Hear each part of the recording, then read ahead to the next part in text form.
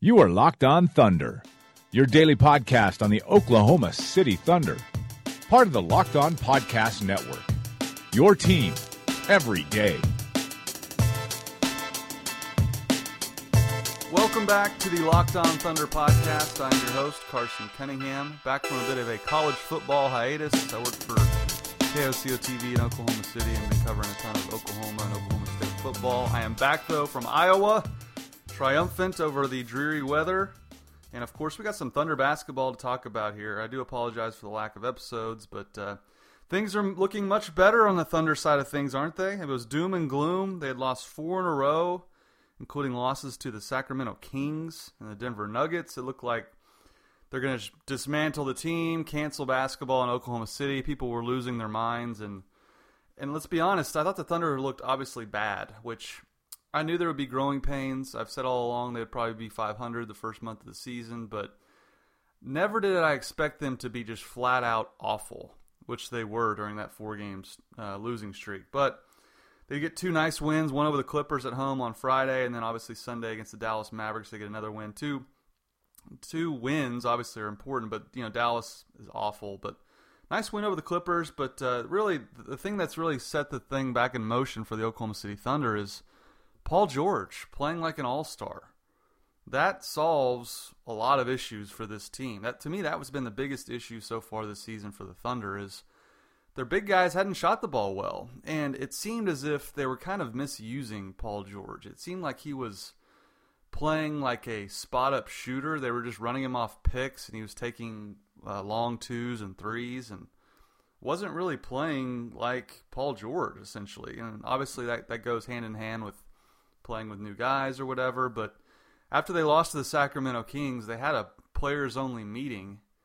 And in that meeting, basically, Russell and Carmelo went to Paul George and were like, dude, you're Paul George. Like, play like the perennial all-star that you are. Like, that's what we need out of you, is to play like a superstar. And he's done that the last 2 games. And obviously, just the 3rd time in George's career, he scored 35 points in back-to-back games. That's pretty telling.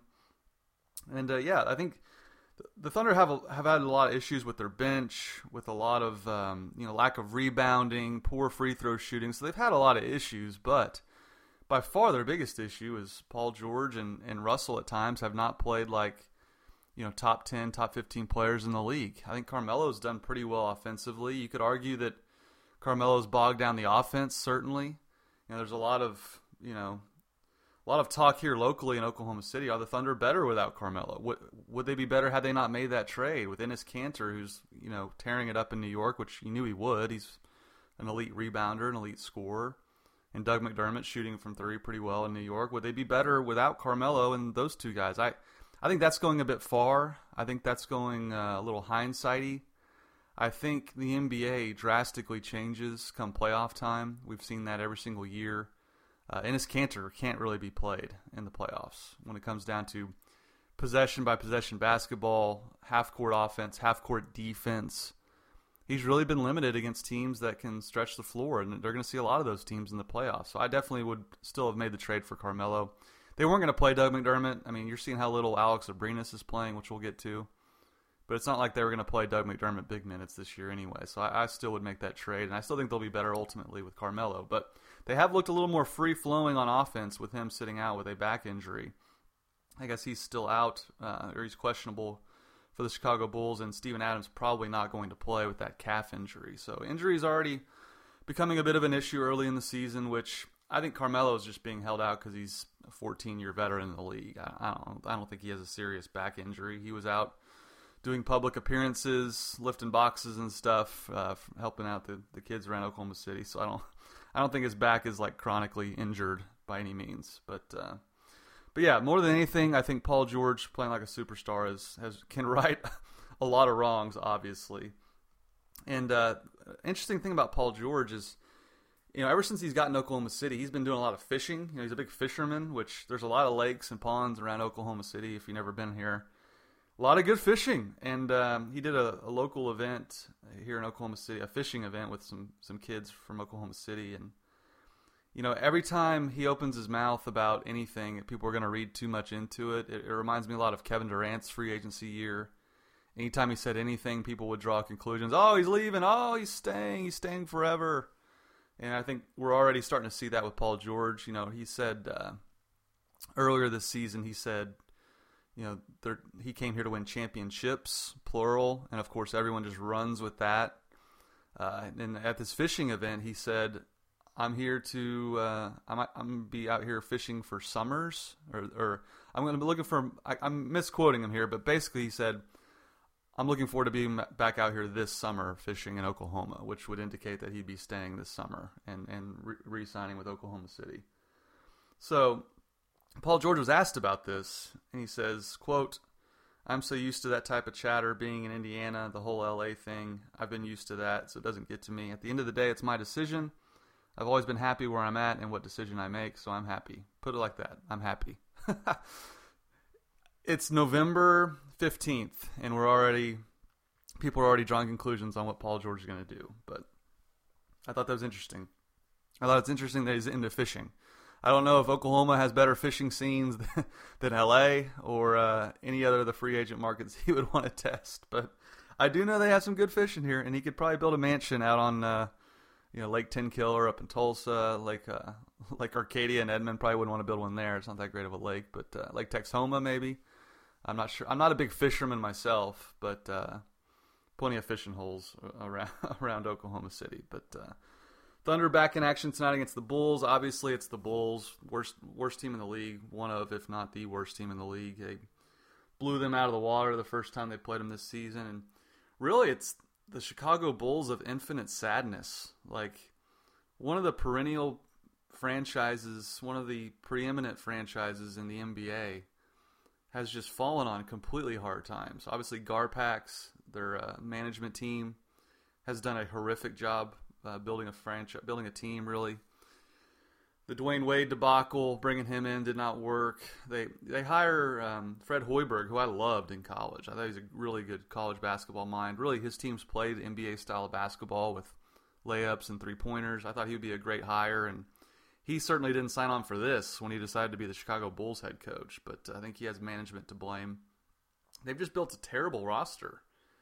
And then they draft Jordan Bell, who I loved, out of Oregon, and then they basically just sell him to the Warriors for cash. Like, I don't know what they're doing, but they've become just a horrible, horrible franchise in the NBA. It's kind of sad because the Bulls are, one of the name marquee franchises, and obviously Sam Presti fleeced them last year for the Cameron Payne trade. They gave up Cameron Payne, Anthony Morrow, Joffrey Laverne, and get back Taj Gibson, who they went to war with in the playoffs, and Doug McDermott, who ended up being a key piece to get Carmelo Anthony. And they got a pick.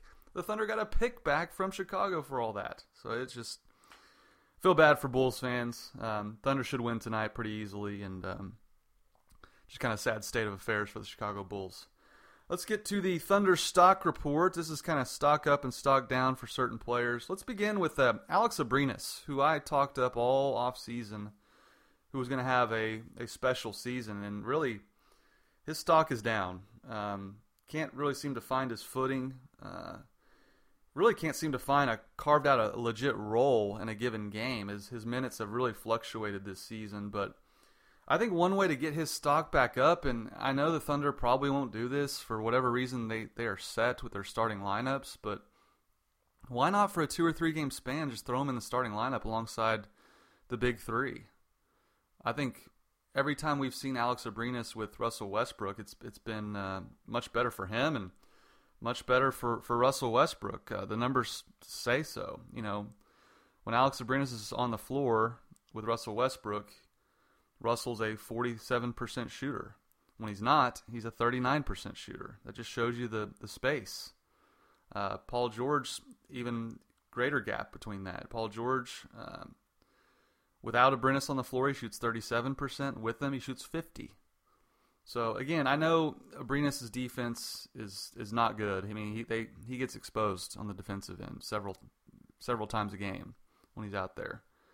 But if you're going to have him on the team and you're going to utilize him, I think you need to play him with some better lineups. And I know Andre Robertson brings a lot of defense, but I think with Paul George out on the floor, I think you can sacrifice a little bit of that defense and put Alex Abrines out there. But Abrines hasn't done much this season. His minutes have waned. He hasn't really made a splash this season at all. So I think his stock is down. But again, I'm not giving up on the guy. He's just really slow start, and a start I really didn't see coming because I think his talent is just immense. He's athletic, at least offensively. And he brings an element to the team they don't have a lot of, which is three-point shooting. So Alex Abrines stock down, but I think he can come up if he's utilized a little more properly. Stock up is a guy who had a bit of a slow start in Patrick Patterson. He's playing much better lately. And again, he had a knee injury coming into this season. Seemed to have started really slow. Couldn't find his three-point shot. Really wasn't having the impact on the offensive end or the defensive end that we kind of expected. But he's playing really well lately, bringing some of that defense off the bench. He was kind of expected to be a starter until they brought in Carmelo. And he hadn't, it seemed that he was on a bit of a minutes restriction too, because he had only played over 20 or more than 20 minutes one time this season before the Dallas Mavericks game. That was against Milwaukee. He played 25 minutes against Dallas, 7 points, 4 rebounds, 1 of 3 from 3. Solid, not spectacular. That's what you expect out of Patrick Patterson. So I think he's been much better lately, and a guy that Billy Donovan can call off the bench to play some defense and knock down some threes. So his stock is definitely up. And Andre Robertson, stock down. Again, I don't want to beat up on Andre. He is what he is offensively, but we know what he brings on the defensive end. But for me, this is more of just strategy-wise. You saw against the Dallas Mavericks, Rick Carlisle called for the hack on Andre, and Billy Donovan got him out of there as quick as humanly possible before he called timeout before they could do it.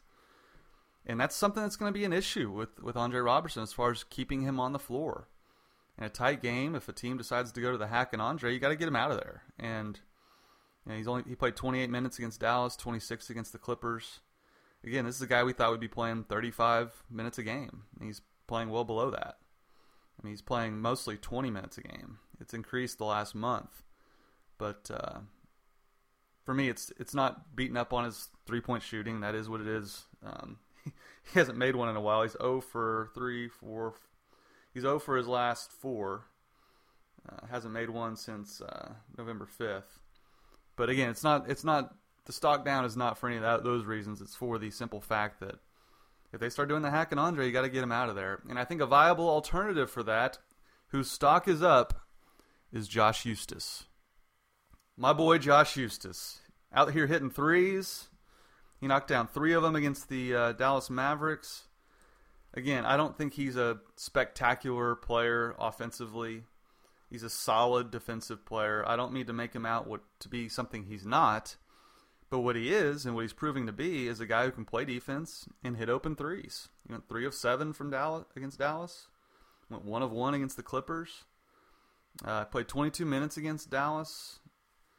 2 steals, 9 points. I like what I see every time this guy gets a chance to play. I've said it time and time again. When he's given an opportunity, he impresses. Now, does he fly off the TV screen? Does he fly off the floor and just say, oh my gosh, the Thunder need to pay this guy? No, but if he's going to hit open threes, Thunder have to play him. I mean, that's a fact of life. I mean, because Andre Robertson's not hitting threes. Alex Abrines is struggling. But Josh Eustace given them a very viable option off the bench, and I was really impressed with him against Dallas. And once again, just proves that when given a chance, he's a viable NBA basketball player. Stock up. How about Kyle Singler? Yes, Kyle Singler off the bench. He took off the suit, put on the uniform. He played 2 minutes and had 2 points, 1 of 1. Stock up for Kyle Singler. Maybe they can trade him away now. Maybe his stock is just through the roof to where they can trade him. That's a little tongue-in-cheek. But Kyle Singler did play. I think Royce Young tweeted out that he's like top 5 in the league in PER because he's like 1 of 1 and hit his only shot of the season.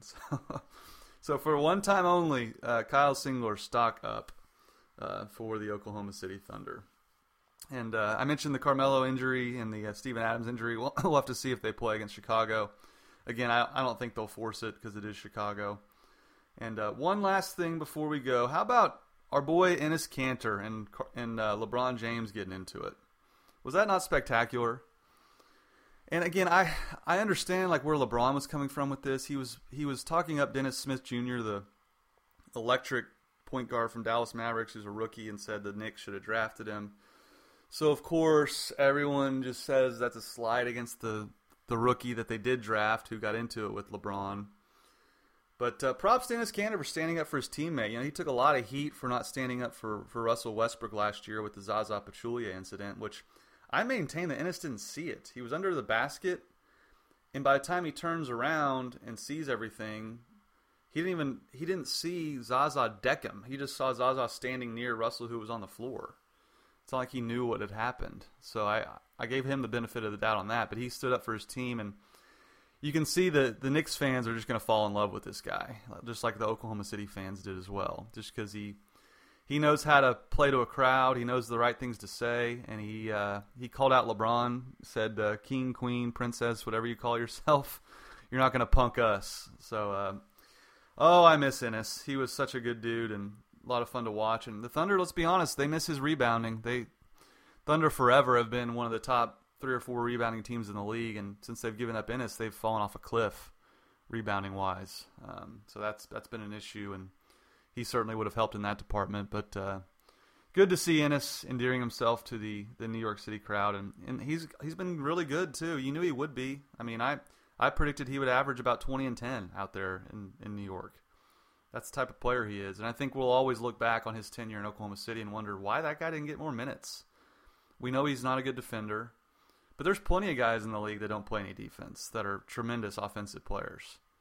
And I've always said he puts more on the table as a whole than he takes off. So it's going to be fun to watch him thrive in New York, and I'll always wonder why they didn't play him more here in Oklahoma City. So again, Thunder play the Bulls tonight. We'll have a full recap on Locked On Thunder either tonight or tomorrow, recapping the game and talking all about it. Again, this is the Locked On Thunder podcast. Please rate and subscribe on iTunes. Subscribe on Megaphone. Do all those good things that only helps the podcast. And again, I'm Carson Cunningham, your host.